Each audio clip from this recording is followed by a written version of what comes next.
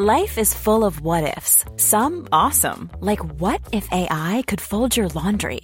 And some, well, less awesome, like what if you have unexpected medical costs?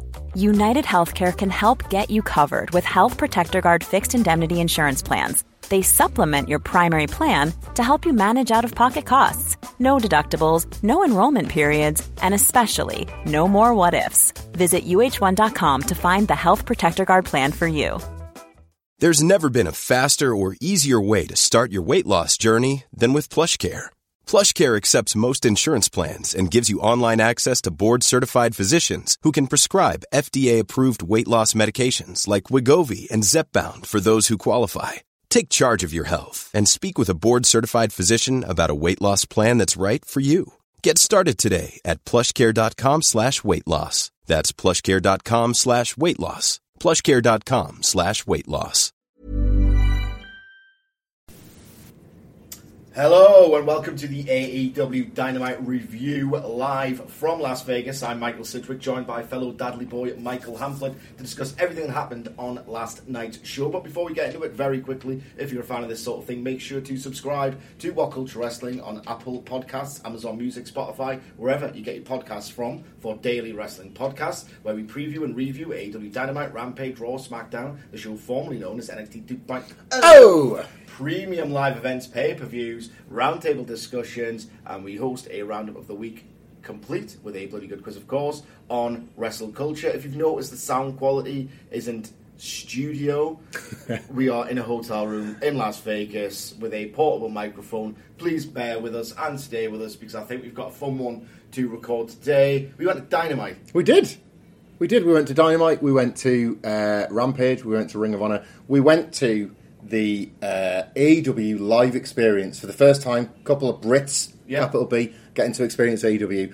So that will obviously inform the Dynamite review portion of this podcast. I know for a fact that discussions in this podcast and then longer form ones that may creep out in content elsewhere over time will talk about the live experience of AEW live. But trying to isolate it just to Dynamite, the example I gave to you as we were sat in the seats last night was attending the best 2 hours of a party. Yeah. Now, I'll let listeners try and infer from that what I might think about some of the rest of it, but they do nail how special the Dynamite portion of the taping feels. You are very aware that you're part of AEW's most premium product. You are aware that you're seeing, hypothetically at least, the biggest stars and the biggest matches and the best potential moments are set to happen right in front of you. And I felt completely like we had that. There were two moments on the show that I felt like all the years of us watching on television, oh God, I wish I was there to experience what one of them's like. And I think we got two. Yeah. And I think if Dynamite delivers that to most people in most towns every week, it's why it'll remain successful even when AEW maybe its heat peaks and it has peaks and troughs. Yeah. It's like a hot promotion. I think Dynamite will remain a hot ticket if it kind of like maintains that. That was my like overarching feeling coming out, because it's different than when you watch the show and you're like, well, I like this booking, I like this booking. It's just different, isn't it? Yeah, you just pop for the stars. Yeah. You see stars in the flesh doing star things, and like we'll try and do some analysis. Obviously, I think that's what we're known for. But you do want to analyse when you're watching a live show like that. I'm going to be flown across an ocean to do something I've really wanted to do for a long time, and it's a privilege. I'm going to complain about one thing, but I think it's a really fair one. It did not feel in the building, and I hope Double or Nothing is different, but when the thing that drives you to want to come to America at great expense or whatever, to watch a Dynamite, is that feeling of a throbbing, packed in, not necessarily as big as a WWE crowd, but I'm thinking like the Fyter Fest, the Texas loops for when the fans first This came building back. was the first Double or Nothing. Yeah, and there were lots of empty seats. It really felt like a promotion that was not hot. Like, still excellent at its peak, still loud at its peak, but hot it's not, and that was the difference for me. I didn't get that, wow, everyone's going ballistic. We probably will get it on Sunday. I think so. I think there's obviously, and AEW know this, they've done this for years, where they've been in the same town, and WWE like it now for the pre-WrestleMania SmackDowns and the like. There's obviously that idea that you're definitely going to be attending the pay-per-view, you might not attend the TV, so we don't even almost need to. Like, Kenny Omega was not on the show in any capacity, not a video package, nor a live appearance, but virtually everyone in that building's go to Double or Nothing. There's no anxiety about not seeing Kenny Omega on television.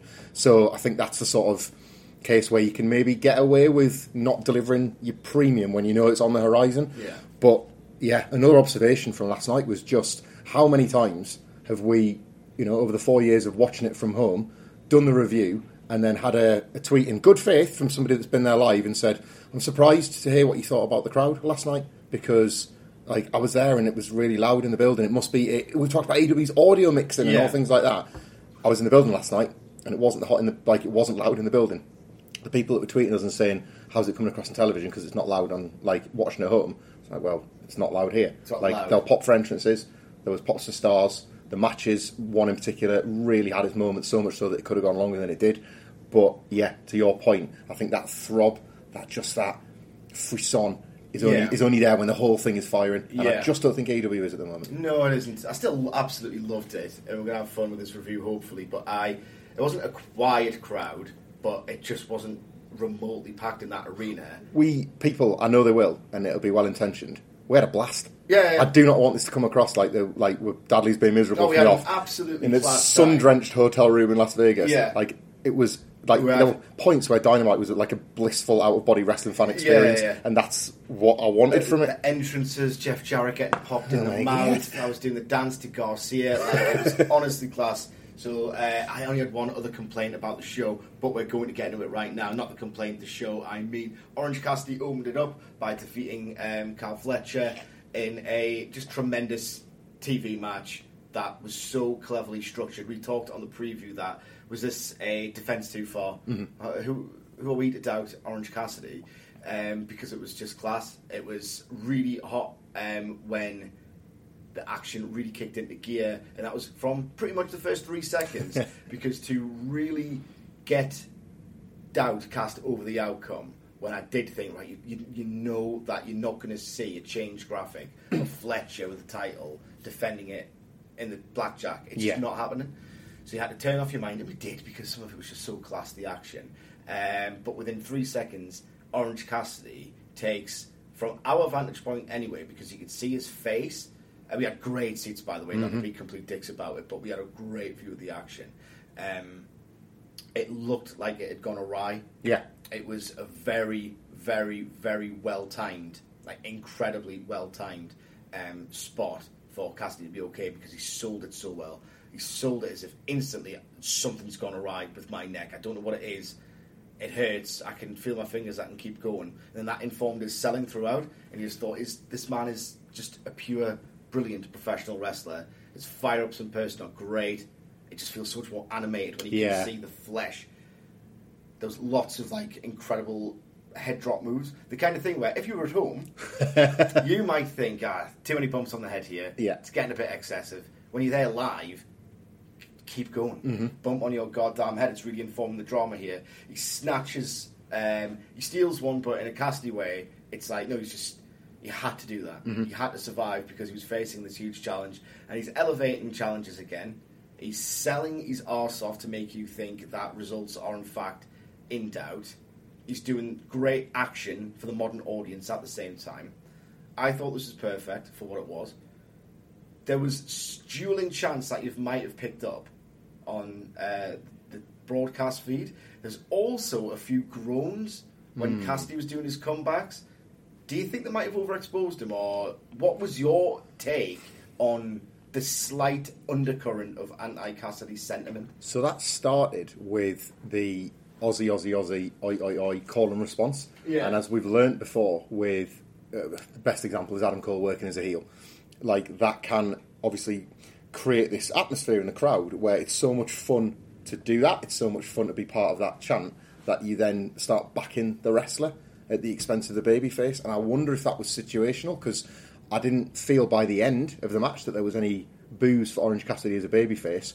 And in a minute, we're about to get some substantial boos for another babyface. And they weren't for Orange Cassidy by the end. So I feel as though maybe that was as a result of the fans having a bit of fun with the Kyle Fletcher chance as much as anything else. And I hope it was, because I don't want this... I think this reign is going to end on Sunday. Yeah. I think he's going to lose the title on Sunday. But I don't want it to end with any kind of acrimony between Orange Cassidy and the fans, because this has been this really luxurious... AEW fans love this character, understand the character, and are now getting to see the character subvert everybody's expectations, just to rub it in the face of those that pretend they don't get it. Yeah. Like, that's what this whole run, it's not been just for that, but that's been a key feature of this run.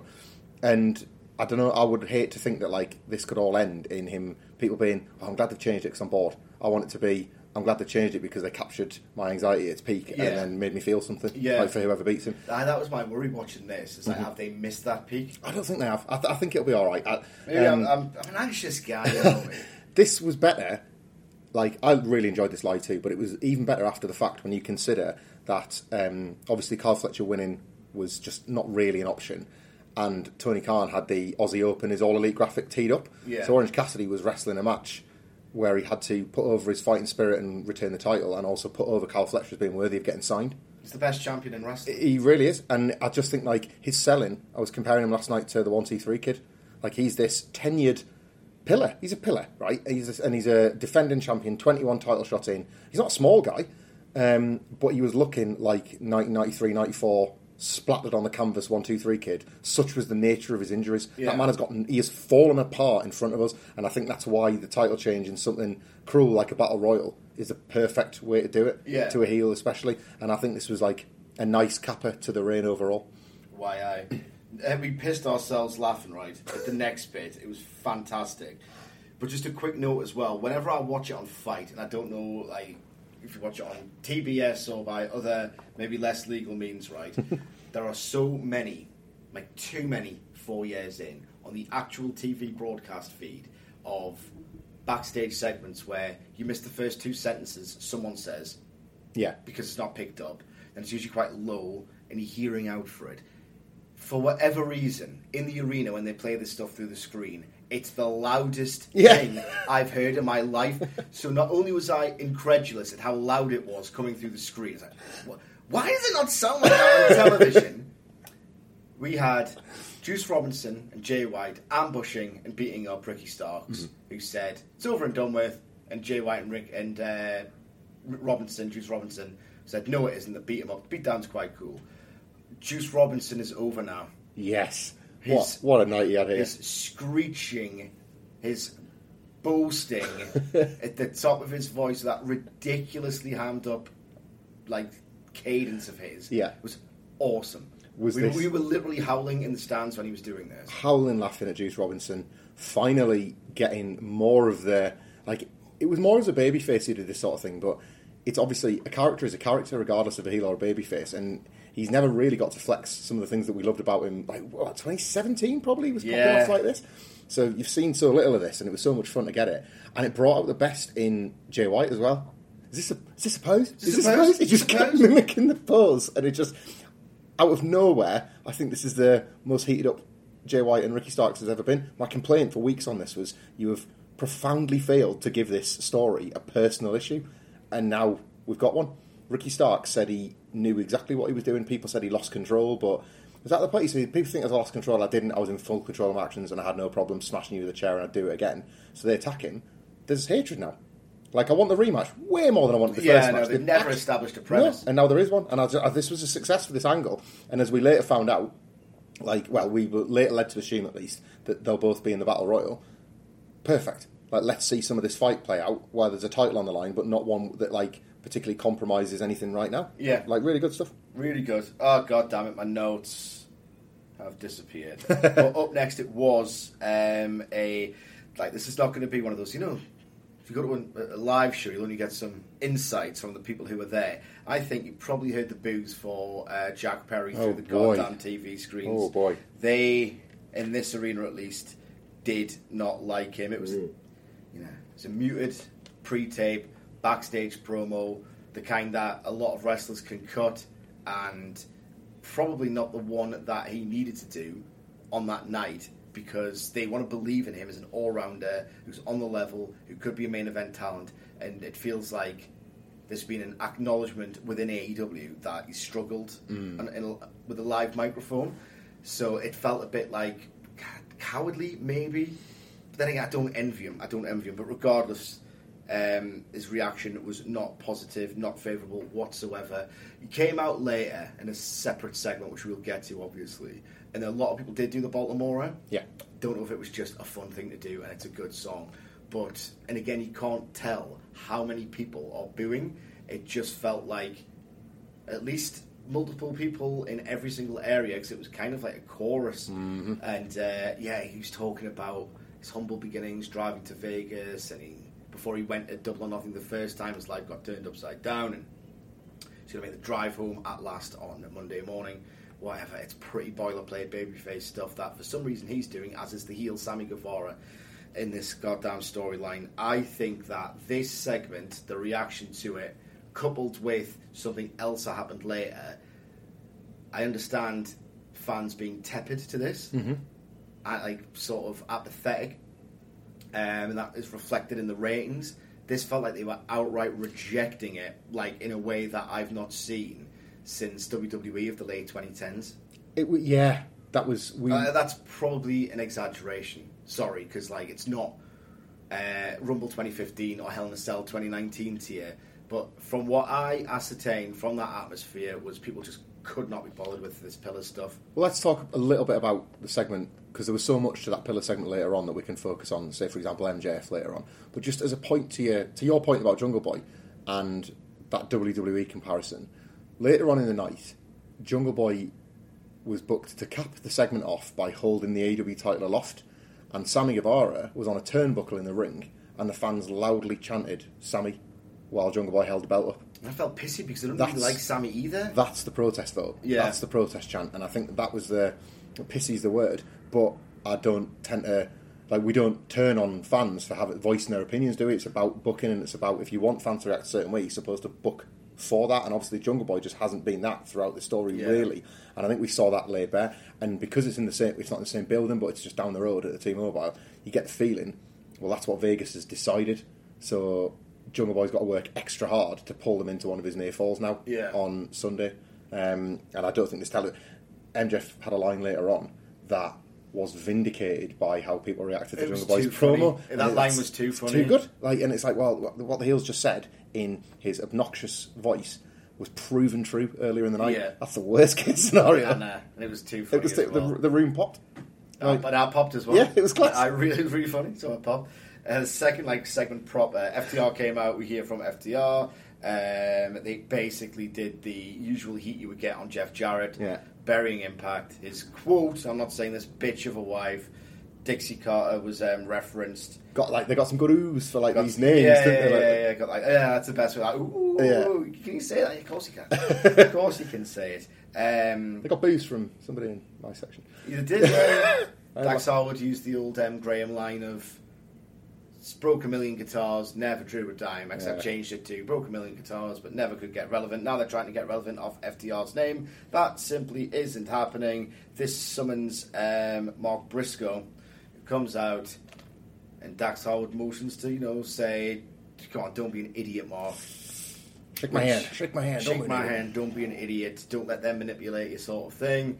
And Mark Briscoe slaps the piss out of Dax Harwood's face with no delay whatsoever. This man will not be insulted because he's a man. And then out comes the gang, Planet Jarrett. Give them the name because you need to merchandise it. Yes. Because would you buy a Planet Jarrett AEW t-shirt? 100%, It's the best gang of all time. Yeah. It's the best gang. Jarrett, a genius, Carney. Mm-hmm. And it's not an oxymoron because he can't be great at it, and he is. Smiles so wide. So wide. Seats clapping away. He's so happy, and he's caught unawares because the reason why he's caught unawares is because he would never be aware of an incoming threat from him because he's played him. Yeah, he's played that stupid Rube, and he gets slapped in the face as well, and it's magnificent. And it's not obviously as good as the angle last week, but it establishes what to expect from Mark Briscoe as a special guest ref, which I think is important. And I've loved this feud. I think it's been tremendous. And seeing. There was one fatal flaw, though. What's that? He didn't get Bree-Woo. I know, but Think of me, right? The guy who hates the entrance music interruption because it just makes it feel fake and staged. Yeah. Even I was like, come on, give us Bree-Woo. I was like, I didn't get Bree-Woo and you didn't get Kenny Omega, but we're safe in the knowledge that we're getting both on Sunday, and thank God for that. Yeah. That was the idea as well. I don't want to put too much pressure on this match, but I don't feel like I'm doing so with what I'm about to say. It feels like this can't fail. Like, in the building, like, what we've seen on television... There's too much good bollocks. Yeah, what you've seen on television has been so effectively presented, and it's been really well paced out, and it's never insulted your intelligence in the way that Planet Jarrett thought they were doing to Mark Briscoe. Not once. Yeah. And I just think right down to the go-home angle, which didn't need to be as impactful as the ones from the week prior, because we've done that. We've, like, laid all the story out at this point. This was about as far away from... We've done all the heat stuff, now it's time for some Wikipedia references with the pay-per-view. This was a perfect angle advancement at the last minute.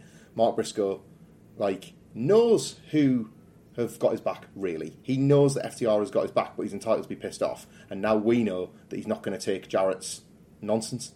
And that's exactly where it needs to be pitched, because now Karen Jarrett and Sonjay Dutt can be kind of difficult for Mark. If they were being his best friends, they wouldn't have the narrative justification to be difficult with him and distracting him. Now, they're like, what are you doing, you stupid idiot, and all that kind of stuff. It just feels like it cannot fail. It cannot fail, and there's too many smoke and mirror spots. Mm-hmm. There's too many, like, referees getting pulled out of the ring by Karen Jarrett. Yeah. His face when that happens. I need Jarrett's on his knees, double fist pump again. Yeah, and then go for the cover, and then get the 2.9. He's the absolute best.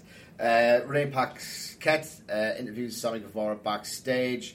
MJF had a message that he wanted to relay. Basically, the offer still stands for Guevara to lay down for a tidy sum of money at Double or Nothing. Guevara said, hell no, he's not for sale. Whole life he's wanted people to buy him out of his dreams. He likes talking about dreams a lot, Sammy Guevara. It feels like baby's first babyface, his act. And it's like, it's 4 years into his heel run, pretty much. Have the JS got to beat him up next week?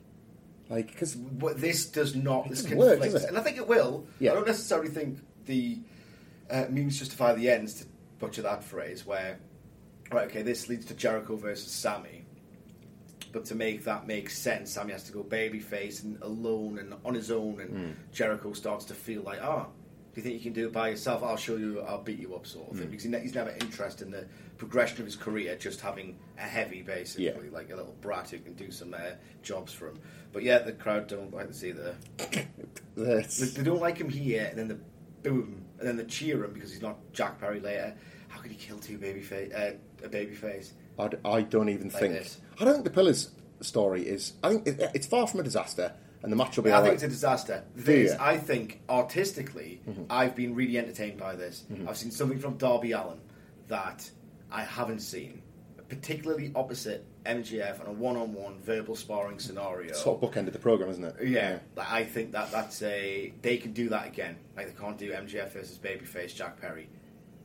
It'll take some doing, basically. So I'm not saying it's been this disastrous WWE nonsense. I think it's been flawed. Certainly WWE logic has inspired it. Certainly match results not mattering and getting retconned really wound me up. But it's been plotted together. There's been some entertaining things. It's just what the ratings have done, the hype, the gates, and what they've done to Jack Perry. It's a disaster. Don't know whose shoulders the blame can be laid on here. Yeah. Maybe it's a combination of everything. But the gutting thing is, and I've said this a million times, it's a noble failure. Yeah. They've tried to push 4 young guys, like, for 4 consistent years in the shadow of a company that tells you that your investment in anyone except top stars who've been around for years means nothing. Yeah. It was everything a lot of people wanted for a long, long time. And maybe perspective should be maintained on that, but it just hasn't worked at all. Like, obviously, this will be the second time already we've, like, sort of jumped ahead to what MJF said in his bit. But his, as we said, put the other guys over, but put yourself over more. His stirring, right, I'm going to...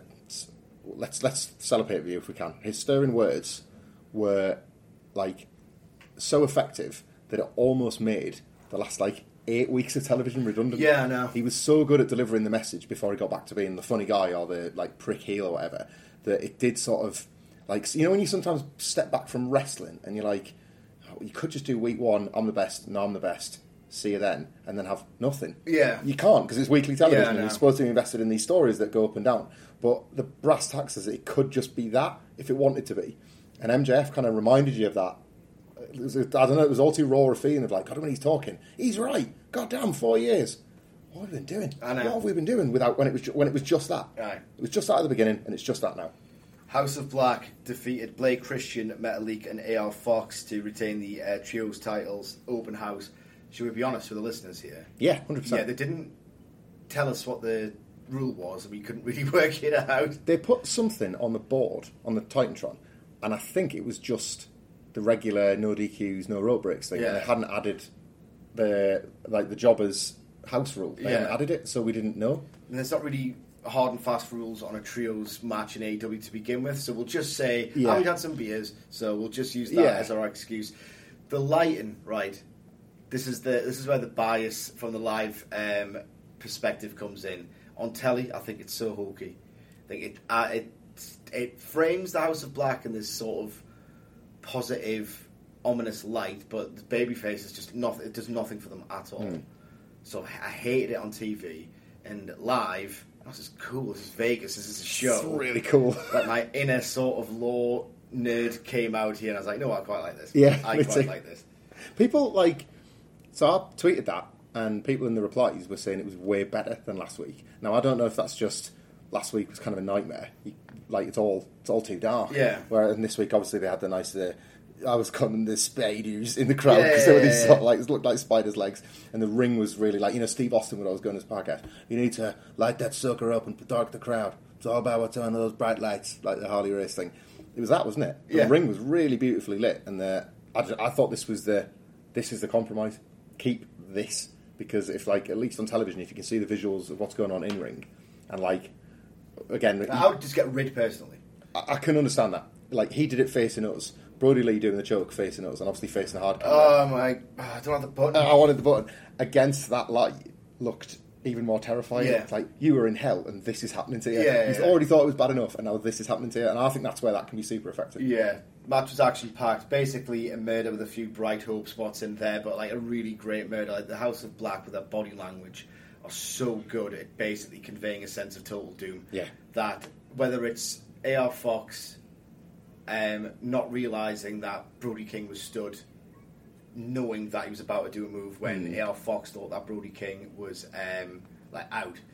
They did a similar spot with Blake Christian, that just sense of suspense and doom, and then the doom looked really cool because Malachi Black either kicked your face off of this ridiculous roundhouse. Buddy Matthews has got this V trigger where it's like, how is he nose not broke? And Brody King can just monster you around. I just love the way they register how imminently and violently they're going to hurt you. There's a body language act, body language greater than symbol law. The way that they patrol a ring in such terrifying fashion. We said this about the BCC are really good at doing that backstage. Yeah, the way they round on people's really intimidating. The House of Black are the in-ring version of that. Yeah. When those three stand in the ring, it goes without saying that they're massive, but they are high flying, high impact, hybrid versions of Big E's big meat men slapping meat, because they are massive. They absolutely monster these guys in their own ways. They're Alistair Black's quite lithe compared to Buddy Matthews and Brody King, but he looks 100 foot tall over these poor losers. He looks absolutely monstrous, and it's such a brilliant act. It's so over as well, massively so. I'm the last guy that signs in for any of their presentation, be it the music. I like these lights, but fundamentally, I wouldn't normally go for the Fiend. We talked about Bray Wyatt before. I don't know, seeing it in person does transform. In my case, can transform your opinions of it. And we said this when they were feuding with the Elite.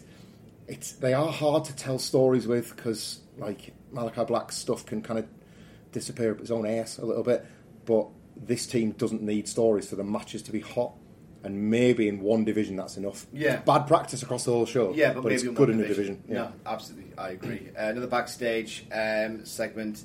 There's the video recap of the Elite's reunion last week, and then in response, Bryan Danielson says they've got objectives over this weekend, the first of which is to win the ROH Tag Team titles, and the one on Sunday is to put an end to the Elite. Jon Moxley says that they do the job the way it's supposed to be done. No one in this industry is better than they are at stepping up to the plate when it counts, and they will deliver a storm of violence. This is cool, and it gets much better. Moxley's promo stuff later. Only Jon Moxley could make this his second best promo of the night. Yeah, I know. God damn. He's the best. So good. 4 pillars do the face-off in the ring.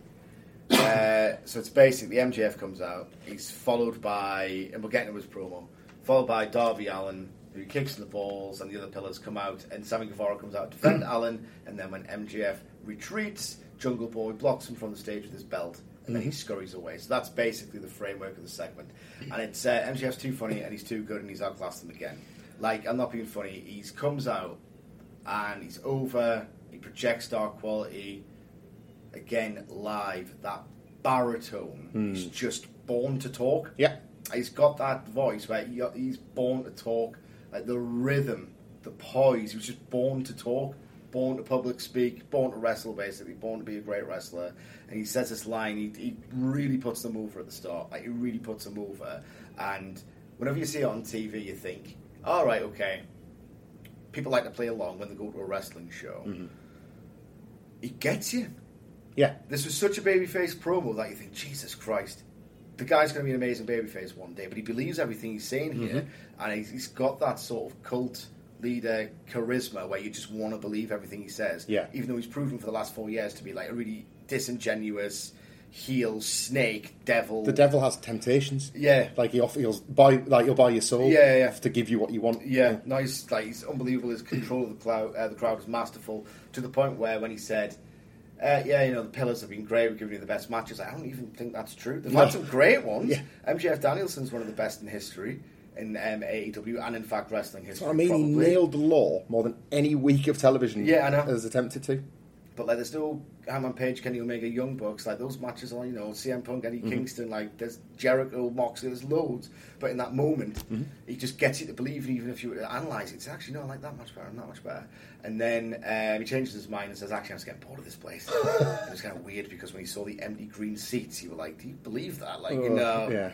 I hope not. But that summons Darby Allin. They have a tete-a-tete. It's more of the same, to be quite honest. Darby Allin's wearing weird shoes. I hope he doesn't wear them on. And then MJF says, "Your stilts." I'm going to knock you back on the stilts you walked in on. Yeah. Those little stilts you walked in on. That's unbelievable. Oh, the line, by the way, about Jack Perry, that was too funny. Oh, boy. That you knew anyway, because you probably watched the show, was, I want to put you into an echo chamber so that you can bore yourself to death listening to your own voice. Oh no! Like, he kind of has to say it, but the building had already booed him out of it. Yeah, and then he says that. That was rough. And I get it. And I get it. He's meant, like, Jack Perry's meant to get the nominal. He wins the segment. Yeah. I've got your belt, and I'm going to get it for good. So I understand why he said that line, because it fed the next bit. You're meant to hate that line, but people just hate Jack Perry more. I don't know what's happened. MJF. If anything, some of Darby Allin's material was more douchey. Ah, yeah, it was. And Jack Perry's on the mic earlier in the feud. He was on about last night. He was talking about, like. Hey there, it's Michelle Norris. I'm host of a podcast called Your Mama's Kitchen. When I travel, I'm usually looking for a way to find a taste of home when I'm not at home. And one of the things I love to do when I am at home is entertain. And Airbnb allows me to do that. When I was in California recently, I rented a house that had a great kitchen. And when we were sitting around the table, we were all thinking, we're in someone else's house. Someone could be in all of our homes as well. If you have a home, but you're not always at home, you have an Airbnb. Your home might be worth more than you think. Find out how much at airbnb.com/host. A lot can happen in 3 years, like a chatbot may be your new best friend. But what won't change? Needing health insurance. United Healthcare Tri-Term Medical Plans, underwritten by Golden Rule Insurance Company, offer flexible, budget-friendly coverage that lasts nearly 3 years in some states. Learn more at uh1.com. Before we go any further, though, this show is sponsored by BetterHelp. Now, we all carry around different stressors. They can be big life worries or just, little things like your favorite wrestler not being used properly. The thing is, when we keep them bottled up, it really can start to affect us negatively. Therapy is a safe space to get things off your chest and to figure out how to work through whatever is weighing you down. It is really helpful too for learning positive coping skills and how to set boundaries. Therapy basically empowers you to be the best version of yourself. So why not give BetterHelp a try? It's entirely online, designed to be convenient, flexible, and best of all, suited to your schedule. Get it off your chest with BetterHelp. Visit betterhelp.com/whatculture today to get 10% off your first month. That's BetterHelp, HELP.com/whatculture. patreon.com/whatculture. AEW was giving me like opportunities to work with Tony Hawks and then other and names I didn't know from like mountaineering, house jumping off, like people that are big in those fields. Darby Allin's worked with them. Thanks AEW. Like it's just no. MJF has got the right reasons why AEW is great. AEW is great because of everything MJF said, not because Darby Allin's been able to film jumping off his house with his best friend. That's like a nice thing for Darby Allin. But as a wrestling fan, you're not more engaged in what MJF's talking about. Like the Pillars has meant that you've had the best matches you've ever seen. Like it's great. It's like you are wrestling fans and we're giving you great wrestling. Yeah. That's how his babyface act lurks underneath. I'm giving you everything you want. I hate you. What? You just said you were giving me everything I want. Like he got that enormous pop when he came out. They threw coffee at Tony Schiavone. Yeah, no. Like even then, he's like, "Well, I'll do that." Like I'm not even going to give you the time for me to walk down the ring and love me before I do something that's going to make you hate me, or at least remind you that you get both, whether you want it or not. And then the line about not being on the level of the devil. That's great. He keeps flipping devil around in sentences to make the line cool all over again. He's class. He's above this, and it's hopefully he recovers because his stock's taking a hit. And this feud has not been it, but I think there must be an awareness in the company. They're so on the pulse. Yeah. And they're looking like they're prepping Cole. MJF for the material on Adam Cole, given the injury, could be absolutely spectacular. I'll say that they're not short of this was an observation of mine from last night. They are badly in need of heels, but at least your world champion is a heel, so you've got no shortage of baby faces to try him against. Yeah, absolutely. We didn't. Apparently the televised audience got a vignette of Wardlow. There was a weird sort of Berenstein Bears effect throughout the audience of, did we see this vignette with Wardlow They played loads of Road 2 footage in the building before Dynamite started, and there was definitely a Christian Wardlow Arn thing there. Yeah. But this one, because Simon Miller had recorded his ups and downs, and then was asking us about it afterwards, because I don't remember this, do you? No. This didn't happen in the building. Certainly it didn't happen, but according to the notes that people have said on Twitter, he says he's got a history with ladders, and so do I in AEW, because he won the Face of the Revolution ladder match, and that just basically tells you they're both good at ladder matches, so who's going to win? I mean, it's smart and it's fair, that's what it is. I think, ladder match experience is a weird one, right? Because, fair enough, Face of the Revolution match is a ladder match victory. Yeah. But, like, when you say it about Christian or Edge or the Hardy Boys, it's because, like, these are, like, epics entrenched in lore. Yeah. Shawn Michaels, right? The 2 against Razor. And there's other examples. Like, one win, like, I got a history with ladders. You can climb.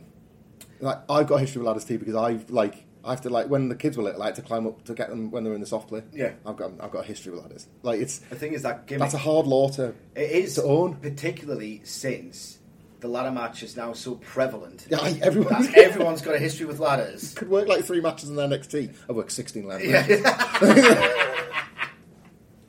That's true, though, isn't it? There's too friggin' many of them. Like, too much by bloody half. But again, like, just so we're not complete dicks, like, I love this angle. I think Wardlow's back. Arn Anderson's made Wardlow brand new, and this match is going to rule. And Christian Cage is awesome. He's a beast. It's going to be class. Taya Valkyrie defeated Lady Frost. My take on this was I thought this was a decent match. Wasn't blow away great, but I thought they put something together that was solid, which I'm not really into, but live, it's fine. We heard some, a bit of disdain towards Taya Valkyrie's work in the crowd from some people near us. Yes. I don't back that. Like, they were critical of her sort of, like, her in-ring being, like, too slow and performative, and the match went too long would be my criticism against that. For what they were trying to achieve here, I understand that you want to give Lady Frost, like, a big night, and she got one, actually. I think people are, like, sort of... Athletically, very, very impressive. Yeah. She's got that... She's not anywhere near this good. But she's got that pack kind of movement. Like, and he took snap, intense athleticism. He took a while to make some of those rotations count. Yeah. And I think when he did, like, it all clicked into place. And I think you see that in her early, but the story isn't there. The need for this to go 10 minutes wasn't really there. They could have done the same thing in half. You get the same match, couldn't you? She was physically dominant and like... Yeah, the story basically was Taya Valkyrie was more physically dominant, but then Lady Frost with her athleticism and her sort of enthusiasm to show out on her first big TV match really got into the match. This kind of infuriated Taya Valkyrie, who just chopped the piss out of her, and it was very loud. It was like really quite vile, and it was great. Yeah. So it was kind of like a Young Lions match, if you want to talk about structure of this person is showing something I didn't expect. I'm going to exert my veteran prowess to be really nasty and put them in their place. That's what this was. And I think it was a better idea than just doing a simple squash, because it would be patronising otherwise to just have a waste of time, quite frankly, particularly when you have emerging prospects like Lady Frost who can come and do a job, or at least try to just have a 2-minute squash match.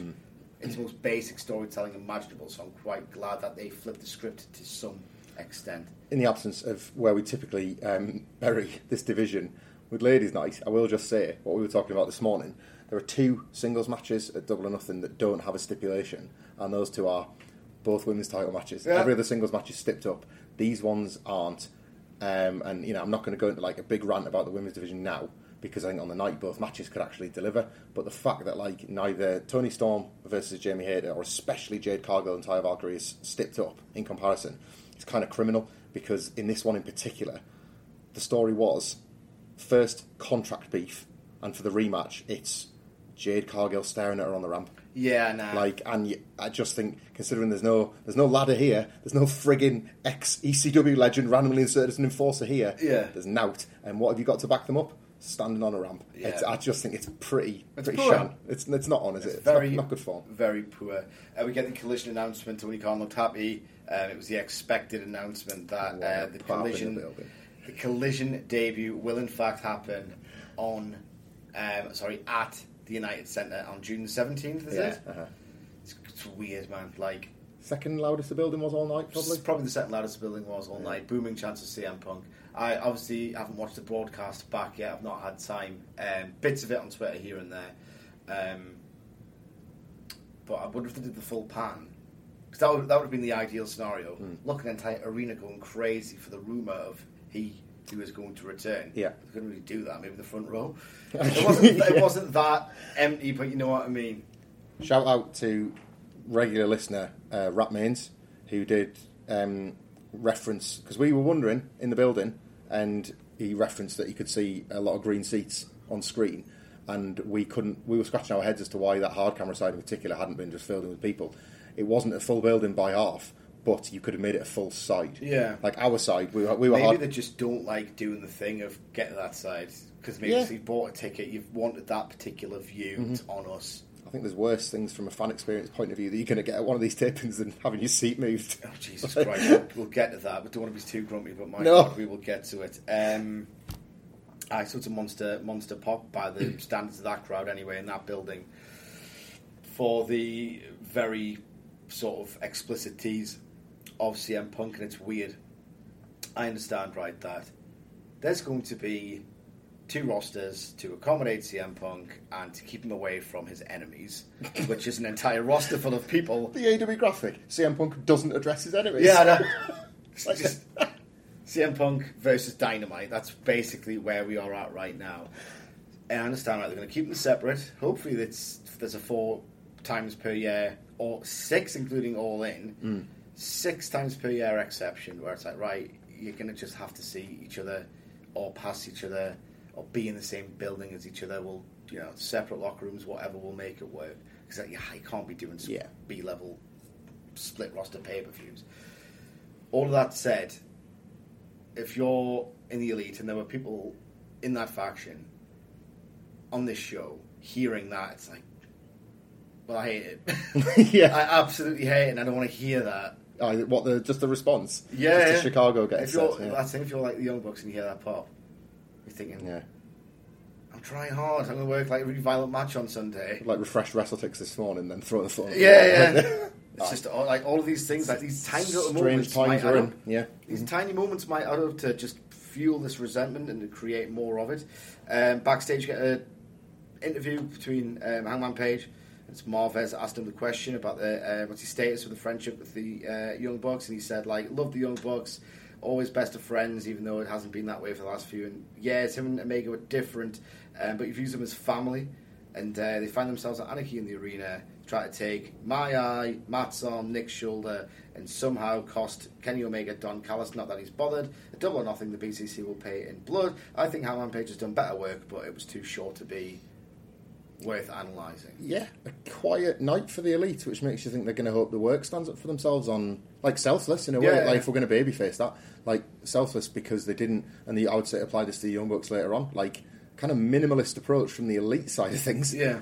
But they've done their big bit. Yeah, that was there last week, so they've given this to the BCC, so the stakes are level going into the Anakin Arena. Can't fault it, but it wasn't, like... I was expecting the big Elite brawl. I wasn't massively backing them coming out of the show. Yeah, that's a sort of... the match will be a They'll work me into it. They will work me into it. Well, we've been promised it by the guy that never lies, so, like... And we get a contract signing next, but they specifically say it's obviously not a contract to agree to the match because it's not sanctioned. It's to, say that no one's, like, liable or whatever. A hold harmless, to use WWE's terminology on it. So it's Cole, it's Jericho, and it's kind of weird, I think, that Cole, who I don't care about his size, I'm not an idiot, I don't enjoy a version of 1980s wrestling that didn't actually exist. I'm not one of those weird guys. But when he does Moxley adjacent threats about breaking bones, it's a bit weird because I don't believe he can do it. But crucially, I believe he thinks he can do it because his verbal performance here was great. He was very over in that building. Chris Jericho, in response, he gets a big pop for saying, "Sign it, bitch." Yeah. And then everyone chants, "Bitch, bitch, bitch." Jericho, who says, "I'm not a bitch. I don't come from Las Vegas." Got him. It's great. It's a stupid cheap pop. It's the easiest improvisation you'll ever do. I don't think anyone from Las Vegas was there last night because everyone just comes from different places to come to Vegas. JS as clowns, by the way, just for background entertainment, it works. Fantastic. They're so good. I do not appreciate that on television, but seeing their live, I couldn't take my eyes off whatever they were up to. Their Inspired. stupid outfits, like Garcia's faces when Cole was saying stuff, like he looked mortally offended. Like, that's an act that maybe time will be kinder to. I think so. I'm starting they to looked think so. great, yeah, aesthetically as well. I got it way more, like seeing them in the flesh than I've ever have done, which says something maybe. I don't know, like they maybe don't project it quite as much, but a lot of fun to see that live. Yeah, so Jericho again touches on what he's been saying on commentary by saying, like, how could you just sit there and watch? Like, he was handcuffed. He was meant to be handcuffed, and Cole's having none of it. He says, like, they kind of go nose to nose, and Jericho putting together a custom-made video when he knows that Cole can't touch him, where they just kept looping the shots over and over again, like, what can we do to neg him when he can't hit me? Like, that was a good, like, you could believe in character. We joke about Kyle O'Reilly makes the tapes the night before. That's the one you can believe. Jericho, like, get me the footage. Again. He can't do anything in response. Again. And he's a sports entertainer. He is, so it's fine you're allowed to do WWE tropes because they've sort of written themselves to do it. There's one more bit that I was going to say. He should have mentioned the line, right? Because on Rampage, when that angle with Baker and Saraya had just happened, Chris Jericho was like, can you believe a man the caliber of Adam Cole who wouldn't even save his woman from getting beat up in the ring? And it's just a classic Jericho, like, you prick. Like, sometimes you're not good, and then sometimes you're the best, and then sometimes you just pop us like this. Yeah. Why don't you save his woman? You should have done it again. Should have just done it. I love him sometimes, man. That's that elite one for the day. You know what I want. You know what I want. I want my baby. He wouldn't say it was woman. So he says, why did it all happen? Cole says, could be because Jericho's a scumbag, because he believes he's invincible. You find out on Sunday how invincible Jericho truly is, and then Jericho says that, well, you talk a big game, but it's unsanctioned, there are no rules. I've got 5 with me, and you've got 2. That's not true, because he's got the best amigos, and he's got Keith Lee. I didn't think of that, and it's very loose. I didn't consider. Everyone was in the building was going, is Kyle O'Reilly about to come back? Yeah. I didn't even consider the actual friends they've established. That's the thing they've established, because they're obsessed with this kind of storytelling and this way of prolonging the big matches, basically, that they write themselves into corners, and you can't... Then he gets himself out with an insane cameo. Yeah. So what happens here, right? And I love this so much because it's stupid and it's insane.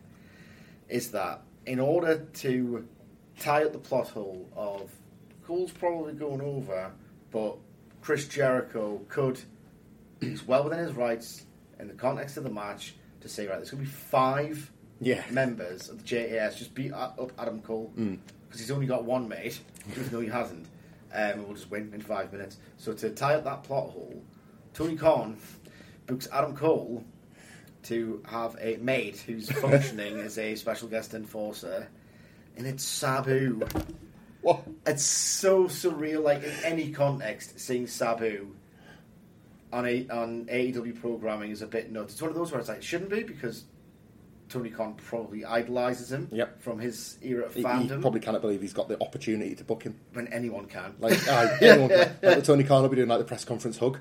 Guys, it's Sabu doing the point. Like, honestly, I was the fingers going up the air. I was like, there's the original one. He's got the best music it's ever. unbelievable. It's so good. That draining saxophone is unreal, isn't it? So good. It's so ominous. It's amazing. And Sabu comes down, I pop my tits off. Don't do the lights off. It's ridiculous. And all I could think about was nothing. I just kept doing that. Sabu, because it was, sorry to go, Matt Striker, but it was a mark out. It was. I was kept looking over. I was like, I wonder what Taz thinks. I haven't watched it back yet. What Taz at law? Everything. My past. Like that. And then, why is Adam Cole mates with Sabu? Can you imagine them hanging out? No. Never. In fact, there's no two different wrestlers I can imagine. Like with that bit we sometimes do, like, I got a friend, and I think you know the guy. Like, leave a gap. Right. Let's time to play the game. Who's the guy? You could name 100 wrestlers before you get, and I think you know the guy. Sabu? No? Like that. Oh yeah, he always wanted to join the Undisputed Era. Yeah. Like Sabu's game, but it's yellow and black. Yeah. Oh, that'd be amazing. Do that. Yeah. Comes out, throws a chair in Daddy Magic's face. He's up for it. Daddy Magic's probably asked for it. He's like, come on, do it in my face. Like, what if Sabu could do a sting run? Oh my! I don't think he he can. I don't think he can. I don't think he can do anything. Who have we had that's like been one Homicide is probably a good one for Grand Slam. Like these insane one night cameos that go down a storm. Yeah. And then just leave it. Yeah. That was great. Preserve it in amber and let's never speak of this again. Yeah. This was one. And this, along with the Orange Cassidy international title match, was what I was describing at the start of the podcast. This is the Dynamite experience, and Tony Khan deserves a lot of credit for curating a wrestling show that can open those doors. Like, this door's kind of more forbidden than the New Japan. It's like how's he? There's an AEW Dynamite bucket list. Yeah. You want a 5-star match on TV. Yeah. You want an all-timer promo. You want some Sabu adjacent insanity. Yeah. Like loads of blood. Like a death match. There's like loads of different things. We got 2 of them, I think, definitely. Sabu. We're mental. We went mental at what you meant to do. It was, the building liked him, and I think that was there was something nice. And AEW has obviously been phenomenally successful at harnessing this. I like going to WWE shows a lot more than you, but I like. Oh, Clash at the Castle ruled. There are obvious exceptions, right? But WrestleMania 35, I was bored. Yeah, right. So like, I can still have a good time at these ostensibly quite dull WWE shows. But one thing you've really noticed, and I think Sabu is a good example of this, is like, and this is okay, time Zaro marches forward, the crowd profile at a WWE show has changed, and not every legend is going to get the guaranteed pop that we would. Yeah. Remember Sid working Heath Slater?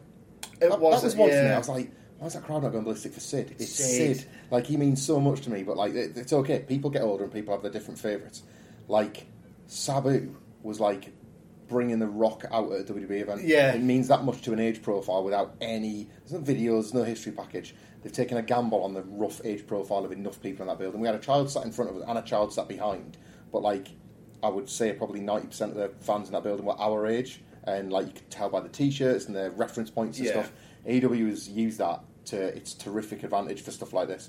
Like, Tony Khan still knows that his audience mostly wants what he wants. Yeah. I don't look forward to the days that changes. Yeah. It's been 4 years. I think he'll still do it. So spinning off from that, Roderick Strong and Daniel Garcia are already in their attire because they're having a match. It was just sort of like nicely sort of transitioned to that match. Honestly, I don't think this approached the ceiling, which was like an exceptional pro wrestling match. It was really good, but it just felt like sudden. People didn't get time to get hyped for it because it was just announced 5 minutes before showtime and you barely got like entrances or whatever, and it felt like they were working through an advert. I haven't seen the broadcast, but it felt like at times they were doing that. But at the same time, I loved this. The chops were just vile. Garcia hamming it up in his selling of them was great. Him trying to do the stuff that he did at the start of his run, and now he's sort of made it ironic. You know, when he first started, he was like sticking his tongue out and being intense. It's like, that's not very good. But you're really young. And now he's got this incredible like flamingo dancer character. And now when he can do the biceps and the tongue out, It's to pretend to be hard. And he's like, no, that really hurt. That was so great. Like, that really hurt. Like, Garcia is absolutely outstanding at his craft. Between that general story of if you just stop dicking around, you could really start to compete instead of getting beat in most matches. So there's a lot of that story. And then once he really got into it, there was a beautiful sort of Dragon Tamer transition. So there's some lush wrestling here in between the strikes. There was a Roddy Strong backbreaker here that popped me as much as like a Vikingo move in the Omega match, because he's just propelled him up to the rafters, made him fall down, and just got him in the spine. It looked great. He's such a great live in-person wrestler, Roddy Strong, isn't he? Yeah. Not that he's not great on television, but like, there's something else to seeing him go when he's like in backbreaker form. It's terrifying. It's absolutely horrifying. It's a chair shot to the head of a move. Who's got the best chop in wrestling? Because there's Gunther, like there's Drew, and there's Ishii, there's Ospreay. Yeah, Ospreay's a good one. Roddy Strong and Jay White are up there as well. Like Jay White's against Commando. I didn't have chop battle in like my sort of expectations and notes for this match when we saw the graphic, and yet we got an incredible one. Here as well. This was the match where I noticed it the most. Isn't AEW's, like, we'll need more tech-savvy people to explain this to us. If you've ever attended these shows live, the miking of the rings is so odd, because sometimes the chops were so loud, it felt like they were being wired through the PA. Yeah. Like, you could hear, there was almost like an echo off the back of a chop, Aye. rather than hearing the slap of skin on skin that you get in the building. Yeah. And, like, it was imperfect, but the ones that seemed to catch those microphones, oh my God, they were incredible. Absolutely unbelievable. So, Strong gets the win. Fans aren't really into this match as much as you'd think, but I think that was more, on the general atmosphere. And all right, we'll make the most of it, even though there's lots of empty seats here. That was the general gist. Yeah, there's a bit of that. You know what? I'll tell you what as well. We'll talk more about ROH in the next podcast. But there was that feeling of all these matches aren't really working to really unglue the crowd. Actually, no, Brian Cage versus Buddy Mack did, but it was still a bit like, this feels like a WWE house show in the UK atmosphere. And then when Cassidy comes out and does Cassidy stuff, it then starts to emulate a proper Dynamite. So just another excuse to put over Orange Cassidy, because he's the absolute best. We get a video package of Willow Nightingale winning the New Japan Strong Women's title, defeating Money. Notable. Footage of that, Money. Yeah. It's notable in it, isn't it? Why would you, if you've got her in the back pocket, albeit injured, would you show her getting beat the first time? That's true. I think her face appearing on the screen got another huge reaction, though. So people wanted to infer that time was coming, and that was quite exciting. Yeah, Willow Nightingale was great as well. I was in the battle, and I won. Yeah. Lovely way to deliver that. Just the best, man. Just so good. And the main event was an authentically excellent Dynamite main event, where it wasn't like 4 3/4 or anything like that, but it was just fast head drops, like really, really competitive. They were really working their arses off. Lung bursting sprint. And I had a blast with this without thinking it was one of the best matches in company history or anything of the sort. But what I really liked about it as well is that it was one of those where the bell time's like 1 hour 46, so you know they've got 12 minutes in an angle, thereabouts. So you're thinking, right, you have to work furiously. It's a very simple story of the Lucha Bros realise that Claudio Castagnoli, from bitter experience from Phoenix, is really hard, really big, and really strong. Let's just do our stuff instantly, really quickly, and just try and sort of subdue them into getting something out of this. And what I liked about that is that it tightened the Lucha Bros act up.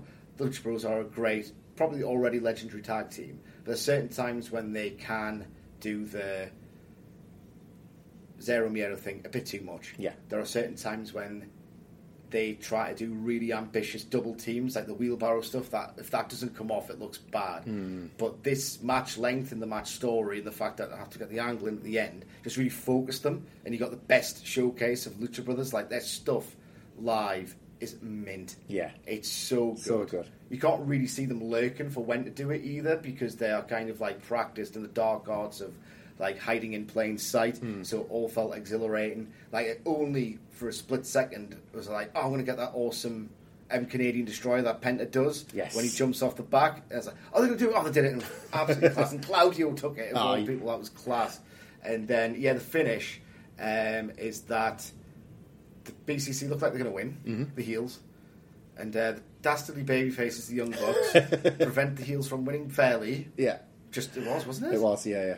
And then the Lucha Brothers win. Aye. And then the Young Bucks scarper into the crowd as the baby faces. Optically, this is weird all over the place. I don't know if they were trying to say, all right, well, there's 4 of you and only 2 of us for some reason. It was just odd all around as a scene. And then John Moxley saves it by coming to the ring. And my God, it's so weird that there was an element of taking him for granted in 2022. I was like, oh, Moxley gets the title. That's not CM Punk. You know what I mean? There was a bit of that in the best year of his career, no less. When he came down and grabbed that mic, I was just like fixated on this like demigod of the promotion and in its lore. And he says that while you've still got your teeth, smile now, you'll not have any come Sunday. We are going to wash you. And FaceTime your kids while they can still see your teeth. While they can still see your teeth. Yes. We're going to wash the sidewalks with you on Las Vegas Boulevard. We are going to beat you up and reveal yourselves to be amateurs in the most violent match in AEW history. What are they going to do? We'll save it for the preview pod, but I've got a spot to make true that promise. John Moxley's a god. Like he said, buckle your goddamn seatbelts, and I punched the air. Yeah, we're both nerds doing that. Like he's a heel, and as you say, the Young Bucks in the crowd. Odd choice. Felt like a 2021. That's the kind of thing he would have said in that feud of the Bucks in 2021. Yes, him and Kingston. Yeah, the working men. Sort of, yeah, so weird. I did like it's the Young Bucks. It's all very clowny, isn't it? Like they grab the legs from under the ring. They posted like a selfie of them under the ring from earlier on Twitter, which was quite good.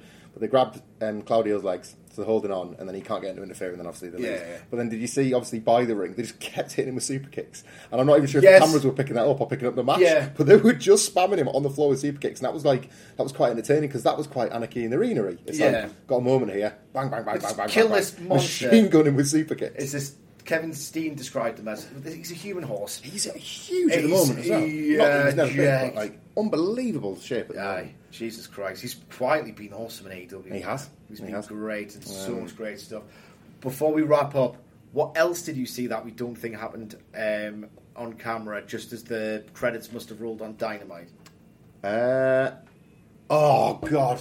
So the BCC, so funny that it is. I loved it so much. The BCC are in the ring, and Brian picks up Wheelie Uter, like he's selling from the match, obviously, and then he just gets in his face. So Wheelie Uter put his hands behind his back and his chin forward, and Brian just slaps him as hard as he can. Inoki style. Like Wheelie Uter's face has gone red raw. We can see it from where we're sat.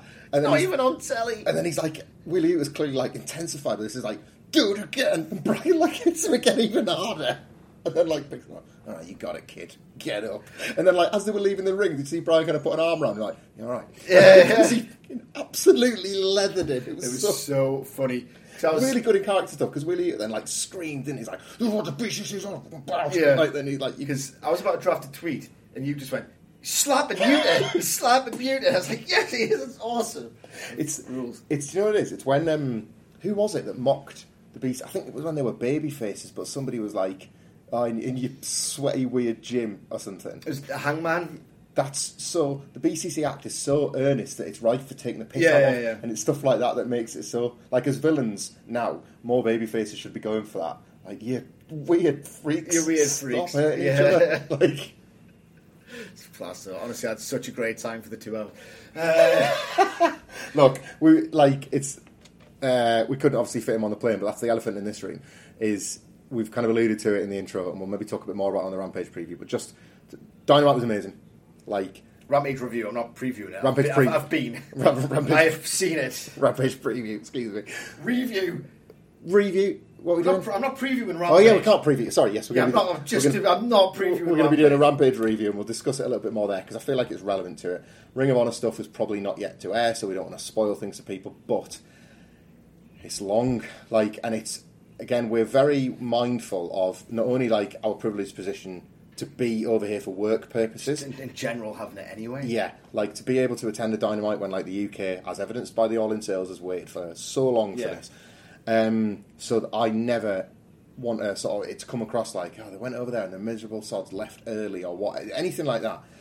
It's too much wrestling. Wrestling. We were there last night. We'll talk about more in depth on the next one. Yeah, but like we were there last night, and you're very quickly doing the maths and realising you would now not go to one of the 2-night WrestleManias and be in the building as long as you are for that. And everybody said the old WrestleMania was too long. Yeah. And knew it and lived it. And it just, I know there's it's content, and I know we're kind of stuck with it, but from a fan experience point of view, and that's where we're trying to approach this from. Yeah. You bought a ticket, you're going to go watch AEW, it's got this attached, and it's got this attached, and it's got this attached, and you have your right to leave whenever you want, you know, as we all do.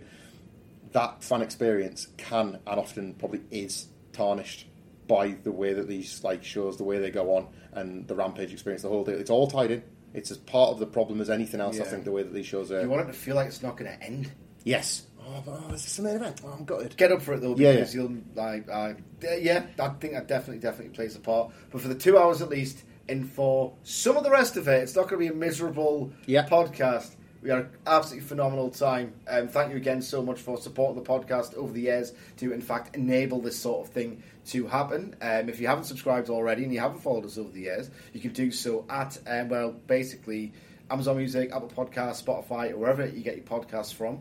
So subscribe to us, and we will do a Rampage review. That will pretty much drop. We'll schedule it just before the show ends, so we can keep it spoiler-free, and then you can listen to the review pretty much as soon as you finish watching the show on Friday. We kind of recorded that one first because we were just so excited to get to it. That's in the we'll can. have to check the time. I've got any idea, but I think it's been preempted again. I think it's Saturday again this time because Matt Hardy Saturday at midnight or something. One of the wrestlers, it might have been Matt Hardy, said tomorrow in reference to Double or Nothing. Yeah. And I don't know. I think that might have been either. It must be. Saturday maybe. So Saturday. I will make sure we don't put it out a day early and spoil it or anything like that. Yeah. But, other people outlets do, but we're not going to. It'll be there to drop. We'll find out. So stay around for that. Let us know what your thoughts on Dynamite were from the TV perspective. You can do so under the link to this podcast at What Culture WWE on Twitter. Whilst you're there, you can follow Michael Hamflett at Michael Hamflett. You can follow me at Sidgwick. Once again, thank you so much for joining us. We're having a blast. See you soon. When you make decisions for your company, you look for the no-brainers. And if you have a lot of mailing to do, Stamps.com is the ultimate no-brainer. It streamlines your processes to make your business more efficient, which makes you less busy. Mail checks, invoices, legal documents, and everything you need to keep your business running with Stamps.com. Seamlessly connect with every major marketplace and shopping cart. Schedule package pickups and see your cheapest and fastest shipping options from different carriers, with rates up to 89% off USPS and UPS rates. And with the Stamps.com mobile app, you can take care of mailing and shipping wherever you are. Make the same no-brainer decision as over 1 million other businesses with Stamps.com. Sign up with code PROGRAM for a 4-week trial, plus free postage and a free digital scale. No long-term commitments or contracts. That's Stamps.com. Code PROGRAM.